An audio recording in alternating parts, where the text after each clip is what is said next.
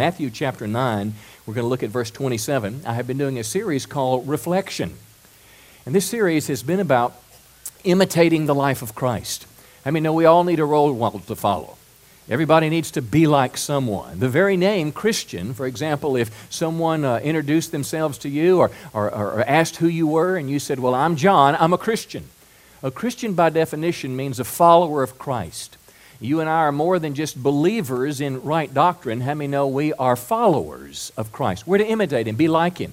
We want to act the way He did. We want to treat people the way that Jesus treated them. The first message in the series was about the golden rule. Remember the woman that was caught in the act of adultery, a troubled time in her life? How did Christ respond to her? So we looked at the example of Jesus and we tried to imitate that.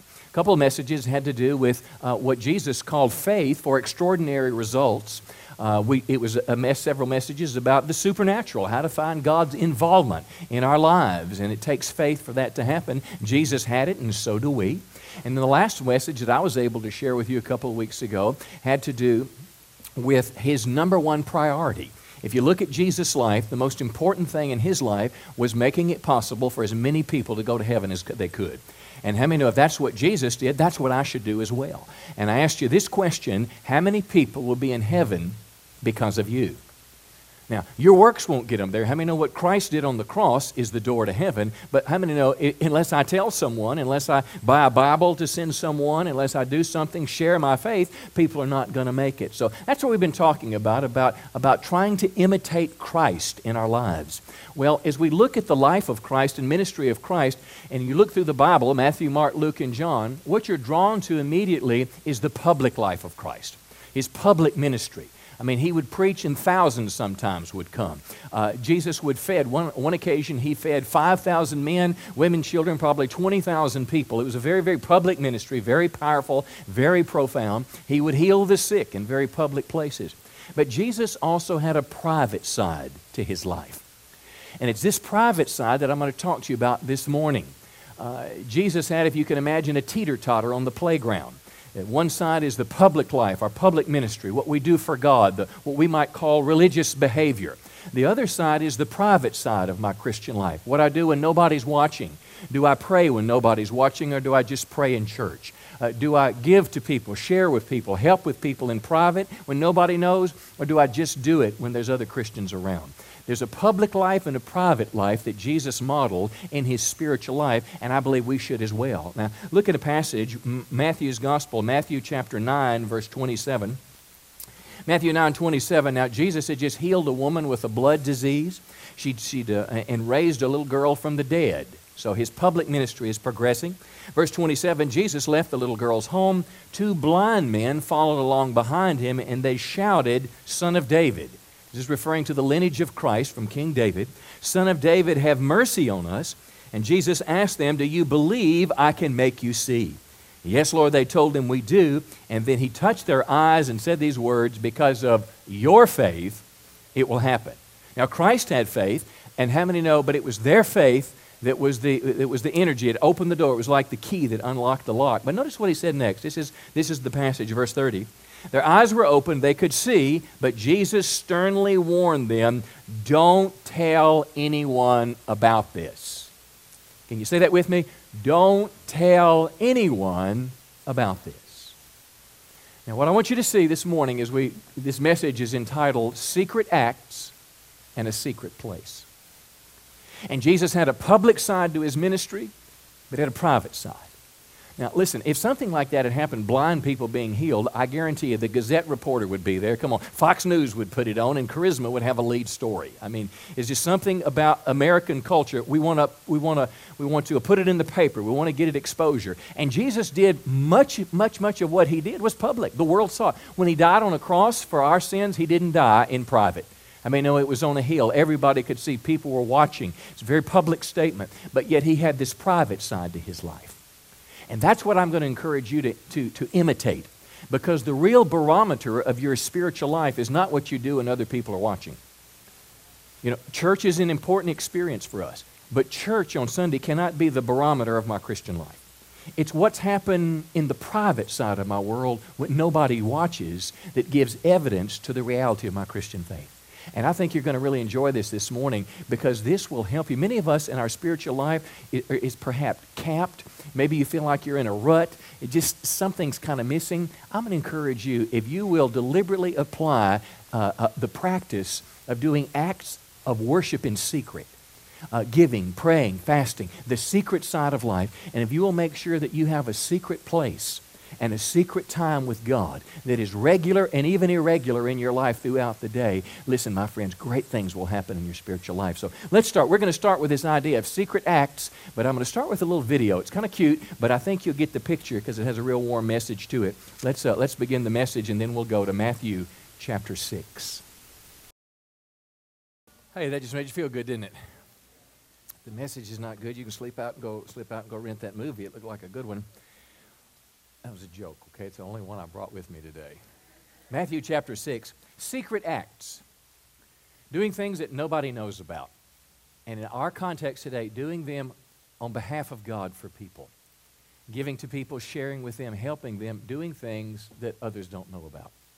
Now, as we look in Matthew chapter 6 is from the Jesus Sermon on the Mount. It's arguably the greatest message that was ever preached. And as you look at the Sermon on the Mount, after the introduction with the Beatitudes, he tells us to be salt and light. The rest of the Sermon on the Mount is addressed to contrast true Christianity, followers of Christ, with the Pharisees.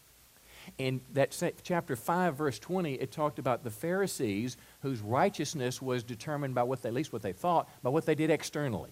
Their public world, that side of the teeter-totter. But Jesus is going to say, if all you've got is what you're doing for other people to see, you're losing the real reality and the heart motivation of it.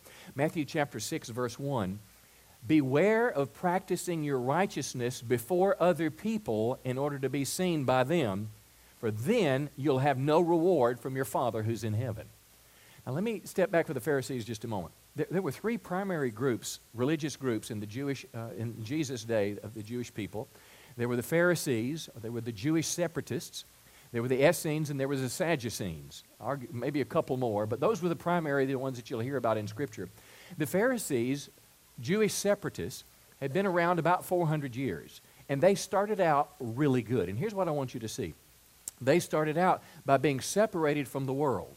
They were genuinely trying to live by the Bible. They were trying to go God's way and live the way that was pleasing to God. They were separated from the world. How many know that's what the Bible teaches us? Come out from among them and be what? Separate. Well, they were. They were the ones responsible for literally preserving the Old Testament Scripture between Malachi and Matthew, several hundred years called the silent years. These people were behind it. They were religious people. They were godly people. They were very, very into the minuteness of the practice of religion. They had actually developed what was called the Midrash, the Jewish Midrash. It was an addition to the commandments, and it was hundreds and hundreds of more laws and rules and regulations about what you had to do to please God. And what had happened, somewhere along their journey, they had lost a passion for God. They had lost loving the Lord with all your heart, mind, soul, and strength, and replaced it with commandments and tradition. And what Jesus was saying, listen, if all you're doing is stuff that people watch and see, you're missing what really matters in life. And that's with the Pharisees, and they're in the crowd that Jesus is talking to. And what they did, they practiced their righteousness in front of other people. And Jesus said, forget the reward, you'll lose it.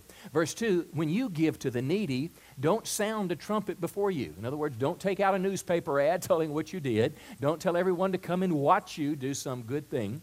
Don't do that. Don't do as the hypocrites do. Now, a hypocrite was a pretender. The most basic definition, it's someone who puts on a mask.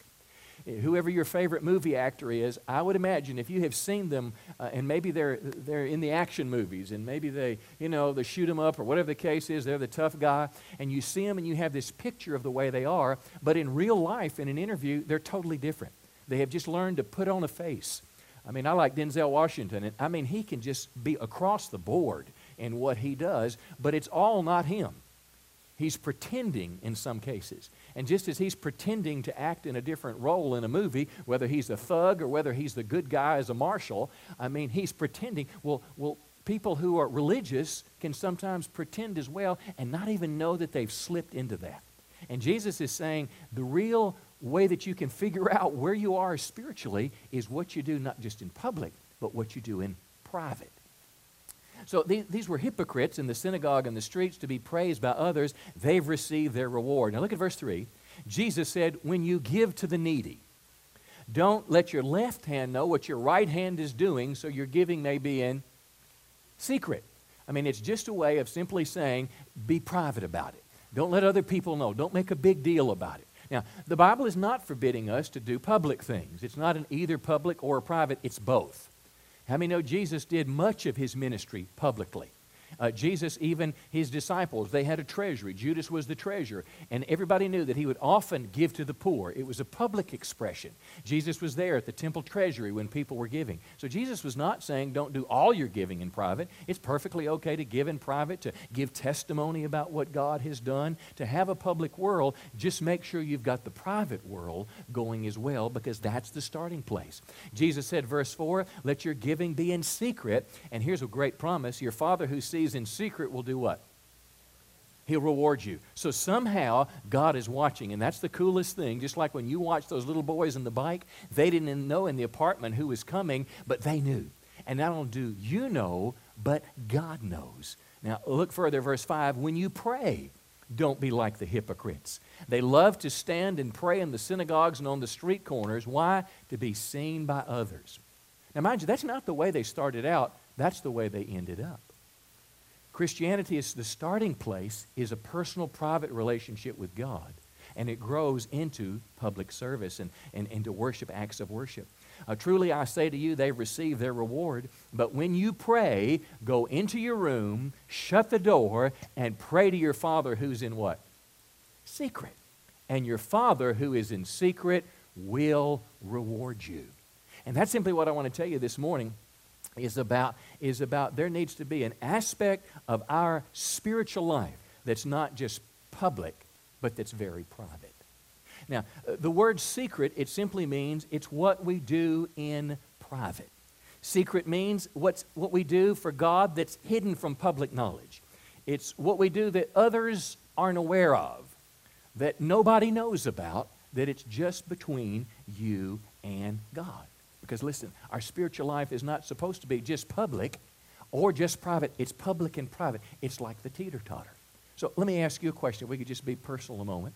How much of your praying do you do in church, and how much do you do at home? How much worship? Is there a time in your life when you just are singing to God with nobody there? This is what the Bible is talking about. Do you help people? Let me give an example of something that happened to me, and I guess I'll throw my reward out the window by telling you, but let me illustrate it. I went to Friday, I got a Subway sandwich, and a tuna sandwich, all the vegetables, and I'm getting ready to order it, and she said, well, this is whatever, $5 Friday. If you, for an extra $1, you can get a foot long, eat half, and eat 6 inches now, half, and half later, like I needed the whole thing. I said, okay, for $1, and I'm already thought, well, 3:30, 4 o'clock, I'll need me a little snack, and I've already thought it out in my mind what I'm going to do. I'm thinking how I'm going to hide it in the refrigerator from all the godly people that I work with. I bought me some nuts, Sam, the nice, $14, they've got cashews and everything else in my office. I wanted some nuts one day. Where did my nuts go? And everybody, I don't know. And they start to be, I ate some. Now look, I'm not stingy, but my point is this. So I get this sandwich, and I'm coming to the church, and I've got this, foot long, I'm going to hide it in the refrigerator. And there's this guy standing on the sidewalk. We were doing some remodeling around the church. And I just felt that little nudge, that little voice. Give it to him. Now, I realize I just lost my reward by telling you. But when you walk in the office, you don't want to say, hey, see that guy out there? See that sandwich he's eating? I gave it to him. Would you call the Gazette and tell him the preacher over at Church on the Rock just gave his sandwich away? Would you do that so we can tell him what good people we are?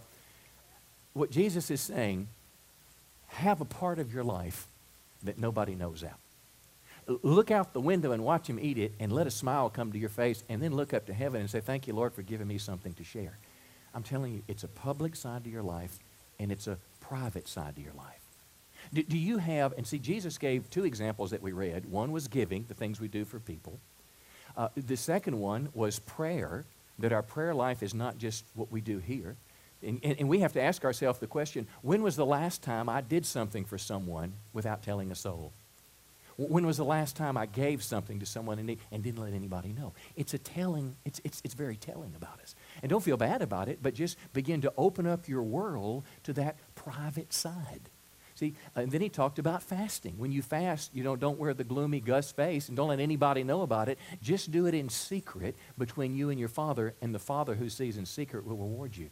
Because this is what Christianity is about. Christianity is not just about going to church. Christianity is about a vital relationship with Christ. And a vital relationship with Christ has a very public side like Jesus did, but it has a very private side as well. I'm going to shift gears in just a second towards the secret place. Remember the message, secret acts and a secret place. But this morning, I don't know what time you get up, but and our roles are a little different, but I like to get to the church before anybody gets here so I can spend time with God.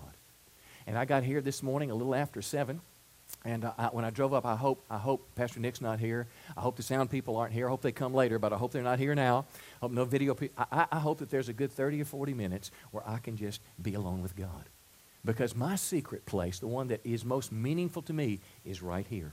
I just like to turn all the lights off where I'm not looking around and seeing things and just take some time and be with God. And I got to spend 25 minutes just praying and just being with God, not for the message, not to study what I would say today, but just to allow God just to be with me and for me to be with Him.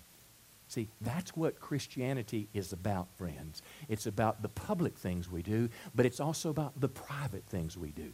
And if you will concentrate on the private end, the secret acts, and the secret place, you will find your spiritual life go to a whole other dimension. Because it's not just about what we do that our friends know and see. Come on, how many know it's about what God watches over? Give Him a good hand this morning.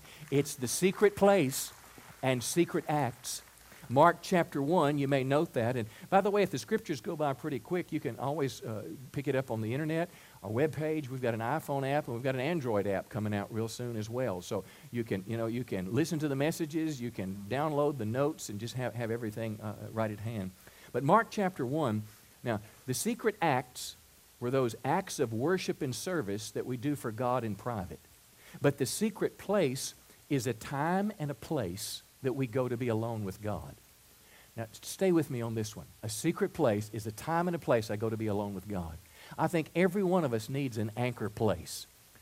My wife's secret place is we've got a little couch right in the corner of a little eating area in our kitchen. It kind of overlooks the yard, and I find her there all the time. She's got her Bible open sometimes. She's got her little iPad with her Bible sometimes, and sometimes she's just being quiet with God. No TV, no radio, not even a husband, but a time with God. But there's also private times during the day that we just kind of skirt out from the distractions of the day to get alone with God. Let's look at the life of Jesus. Again, He's our example, the one we imitate. Mark chapter 1, verse 33. The whole city was gathered together at the door. Now here's Jesus' public ministry. He's preaching. They know He's in the house. Everybody is there to hear from Him. Verse 34, He heals many that were sick. He casts out many demons. Look at verse 35. He got up very early in the morning. He departed and went to a desolate place, and there He prayed. How many early morning people here? Let me see your hand. Yeah. How many think early mornings are for sleeping? Let me see your hand. Yeah, I'm kind of with you. But Jesus, He found a time to get up early to go be with God. Now, what I want you to see, it's a desolate place. Desolate means a solitary place. It means a secret place. It's a place where just you and God. And this was a pattern of Jesus' life. I want you to think of Jesus' life in this fashion. He started with private time. He did public ministry, and then He went back to private time. It's like His life was a combination of that teeter-totter. You know, the little kids on one side, and they're sitting down, and all of a sudden you go push down and I push up. It's kind of like that. They're going up and down. It was the rhythm of Jesus' life. And I mean, if it's good enough for Jesus, it'll be good enough for me. But it wasn't just go to read the Bible. It was to go to be with God. Now, in this private place, Luke chapter 6, verse 12, in those days He went to the mountain to pray, and all night He continued in prayer to God. And when the day came, He called His disciples and chose from them 12 whom He named apostles. So, big decision. What did Jesus do? Private time. I'm amazed some people get married and they do it just because of the twinkle in their eye. I mean, that's silly, but it's true. Private time. Some people will move and change careers and make life-altering decisions with no private time. So Jesus getting ready to pick the 12 guys that are going to take the gospel to the world when he's gone. One of them, Judas, would betray him, and maybe much of his prayer that night was saying, Father, help me to love Judas. Help me, knowing, because Jesus was not in the dark about this. Jesus, perhaps part of his time that he had to wrestle through some things, and he did it in his private time. Look at another one. Matthew 14, verse 23. Jesus has just fed 5,000 men, women, children, over 20,000 people. And verse 23 says, after he dismissed the crowds, he went up on the mountain. Say it with me. So it was the pattern of his life. Here, after great success, he goes to be with God. After when there's needs in his life, and we see he had public life and he had private life. When he had to make a decision, he went to be with God. He went to spend some private time, and he chose the disciples. When he was troubled, remember the Garden of Gethsemane? The night before he was crucified, he's there praying. He takes Peter, James, and John with him, but he leaves them over here. He goes a stone's throw away, and he says, I'm glad you're here praying, but I'm going to go over here so I can have private time with just the Father and I. And he wrestled through what was going to be the most painful, tormenting time of his life. So whenever you have to face something that's going to be difficult, come on, don't just take a Valium. Don't just, I'm not saying Valiums are bad, but I'm saying there's something that's more important than a Valium when you're about to face the judge or when you're about to face the big deal. I mean, just don't stop by the store and get a drink to help you cope with life. Private time. It's something about connecting with God, rolling your burdens over on His shoulders. Private time is a place you go that when God does something really great in your world and success comes in your life, guess what? You go to be with God. And if you will allow these dynamics to be a part of your life, public and private. How many know, listen, there's a lot of reasons we come to church. It is now. I mean, arguably, we come to church to worship. We come to church to learn. We also come to church to see our friends. Come on. Listen, I'm telling you, if I was a new person in town, if I was a single person, if I was looking for someone to have a relationship with, I probably would not be going to, Hooters or Shooters or whatever you call it at 2 a.m. I mean, you're probably going to find, a different crowd of people in church. So we go to church to be with our friends. We go to church to learn, to have fun. We go to the Jesus Fest. But there's only one reason that you go to your secret place. It's to be with your Father. And that's the essence, friend. Listen, church is important. The Bible tells us not to forsake the assembling of ourselves together. Do it all the more as, Christ's comings draws near. But listen, don't forsake the secret place. And the secret place is not just that anchor time in the morning. Its secret place can be throughout the day. When I was in the military, I was in the Navy a long time ago, and when I first started, I was in Alaska for 6 months, and I had to work in the chow hall. Nobody liked it. Everybody hated it. 12 on, 12 off, and blah, blah, blah, and nobody liked it. I was a new Christian, and the joy of the Lord has defined my life, and I just got to where after a while, I could only take so much, cussing. And I used to cuss like a sailor. I could probably teach you some things. But when I got away from that, when I didn't want to go back to that. Not because I was better or anything like that. It's just because it just made me feel dirty. And I could only handle so much of it, And then I would go, and when somebody would have to go to the storage room and get supplies, I'd always volunteer. Because guess what? I'd shut the door of that big closet going in to get pepper, but my reason was not just the pepper, it was a private place. And I could go in there just a minute, and I could just say, Father, I just ask you to just come and just draw near to me. And I would pray. I can remember praying for guys. There was this guy, Sparky. I think he was like a E4, and I was an E2, just getting started out. Cuss like a sailor, classic. Well, I remember this one time, we're in the kitchen, and milk came in these big, I don't know how many gallons, maybe 15, 20 gallons. You'd put it up and hit the deal, the milk would come out. Well, we were unloading the truck, and it almost tipped over the cart. And he started cussing, asking GD this and GD that. And I said, Sparky, what would we do with all this spoiled milk if God damned it? We didn't think about what we're saying. We just say it. And, well, several weeks after that, I was able to lead him to Christ. Well, guess what? When I'm taught, and this goes on, I want to get in the secret place and say, Lord, let him remember those words I said. See, the secret place is not just here in the sanctuary or on the couch. It could be in your backyard. It could be in your car. I find with my little smartphones, you can download podcasts. I love talk radio. I like the conservative talk radio. So I've got all these podcasts and all these programs, and they're all a click away. And if I'm not careful, I can listen to them 24/7. I'm sorry to tell you that, but I can just get addicted to that kind of stuff because it's easier for me to be a doer, a task-oriented person for God, than it is someone who wants to just be with God. Just being honest, intimacy is harder for me to be with God than rather do something for God. And every once in a while, I'll start to listen to it, and I'll feel the Holy Spirit say to me, turn it off. And my secret place will be my car. And there'll be no radio, there'll be no sermon, there'll be no talk. It'll just be God and I. And sometimes it's talking, and sometimes it's just quiet. But it's a secret place. Whether it's at a closet on a Navy base or whether it's my truck driving to town, listen, friends, the secret place can open up and change your life. One more story, and then we're going to close in a second. There's a man, his name is Judson Cornwall. I don't know if you've ever heard of him. He was one of the forerunners in the charismatic movement in the 80s. He was a worshiper. I mean, this guy written books. Here I'm in my mid-20s, and he's about 70 or so, and I watched him. Just incredible ministry and books and everything, and I got the privilege to take him to the airport. So we're driving to the airport, and I watched him at the book table. He's signing books, and people are, saying, oh, what a great, blah, blah, blah. And I'm thinking, well, man, this guy, all he's doing is saying thank you and smiling. He's probably stuck on himself.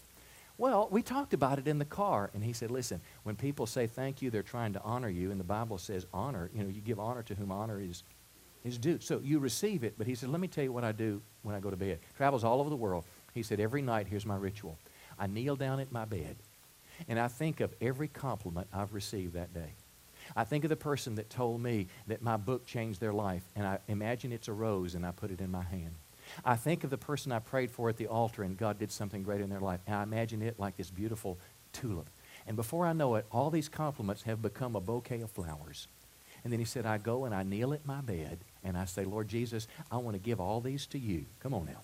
I want to give all these to you because you're the one that's brought this about. I'm just the vessel. To you be the honor and the glory and the praise. Come on, give the Lord a good hand today. It's the secret place. You get the deal, you get the sell, you make money, you make the shot, whatever it is. You knock the ball over the fence, you win the series, whatever it is. If you will have a secret place that you go and tell God, thank you. Come on. Thank you for what you've done. Recognizing Him, it'll revolutionize your life.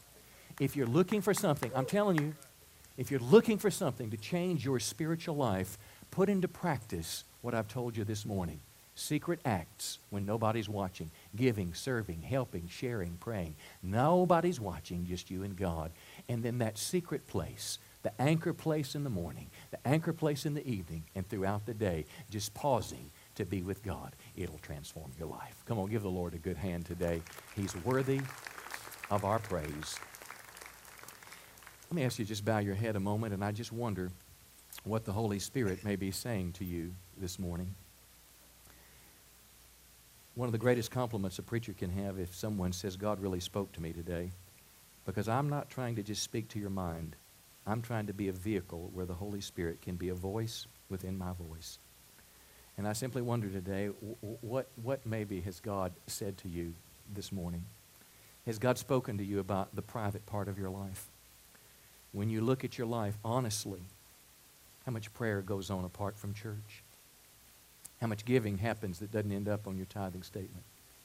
What do you do that nobody's watching?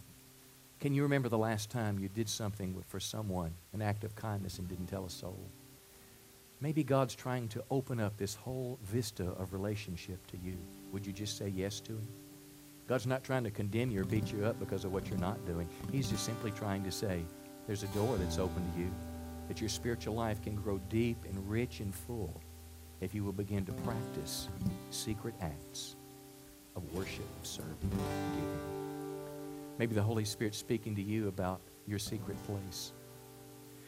Maybe your secret place has not been visited much lately. Again, you don't have to feel guilty, bad, sad, shame, condemned. But why don't you just make a resolution in your heart today? I'm going to begin to visit it again. I'm going to turn the TV off a little earlier at night. I'm going to get up 10, 15 minutes earlier. I'm going to turn the radio off in the car. I'm going to find somewhere at work that I can go and just get away. But the secret place. The place for early, the place for late, the place throughout the day. But my friends, I promise you, if you will commit yourself to public and private acts of service and worship, if you will regularly go to the secret place, God will change your life. I'm going to read you this little story, and we're going to go. It was from a book called Crazy Love. I was at a life group Wednesday night with Willie, and he read this little short book, and this paragraph said this: have you ever met someone who was utterly and desperately in love with Jesus? Now, I can tell you honestly that I was raised in church, but I didn't love Jesus. I didn't. I just thought when you're in trouble, you ask God to help you. There's scales, you do more good than bad, and you go to heaven. And I thought the God stuff was all about after you die. I didn't realize that I could have a personal, intimate relationship with God today. And I'm going to tell you, when someone told me that, it changed my life. He asked, have you met someone desperately in love with Jesus? And he said, well, I have. My wife's Grandma Clara. I spoke recently at her funeral, and I can honestly tell the mourners gathered that I have never known anyone more excited to see Jesus. Now, I don't mean physically with their eyes, but I mean that spiritual sense when you're in His presence. Every morning, Clara would kneel by her bed and spend precious hours with her Savior and lover. And later in the day, just the sight of that corner of her bed would bring joy-filled tears and a deep anticipation of the next morning spent kneeling in His presence. Is that not profound? She just walked by the room and saw her secret place. And something inside her said, I want to be with Him. Not because I have to, because I want to. That's what God designs for your life and mine. Grandma Clara acted towards God the way we act towards people we're madly in love with. Listen, if you can either now or there was a time when you were madly in love with somebody, you couldn't wait to see their name on the caller ID. Maybe it's your kids, and your kids are gone off to college or whatever, and they're coming home, and you just find yourself staring at the road, waiting for them to come because you love them. Can I tell you, God wants that kind of relationship with you. He wants a relationship where He's as real to you Monday morning at 7, or Monday afternoon at 2, or Monday at 11 at night as He is Sunday morning at 12 o'clock. See, He wants to be with you.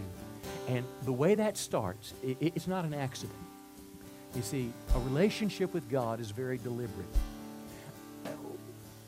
Before I got married and I began to be with Linnell and court her and spend time with her, it was very deliberate that I would call her and go see her and buy her things and write notes to her. Well, you know what? Your relationship with God can be just as real and just as deliberate, but it has a starting place.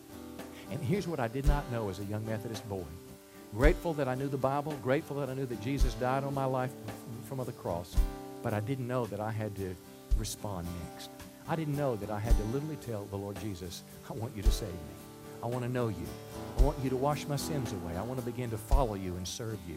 And a personal relationship with God can begin. It's more than just theology and information and truth. It's a relationship with God where God literally becomes your Father and He adopts you as His child. And it's a starting place, and I wonder if you're here today and say, Pastor, I'd like to make that start today. I want to know God in a personal way.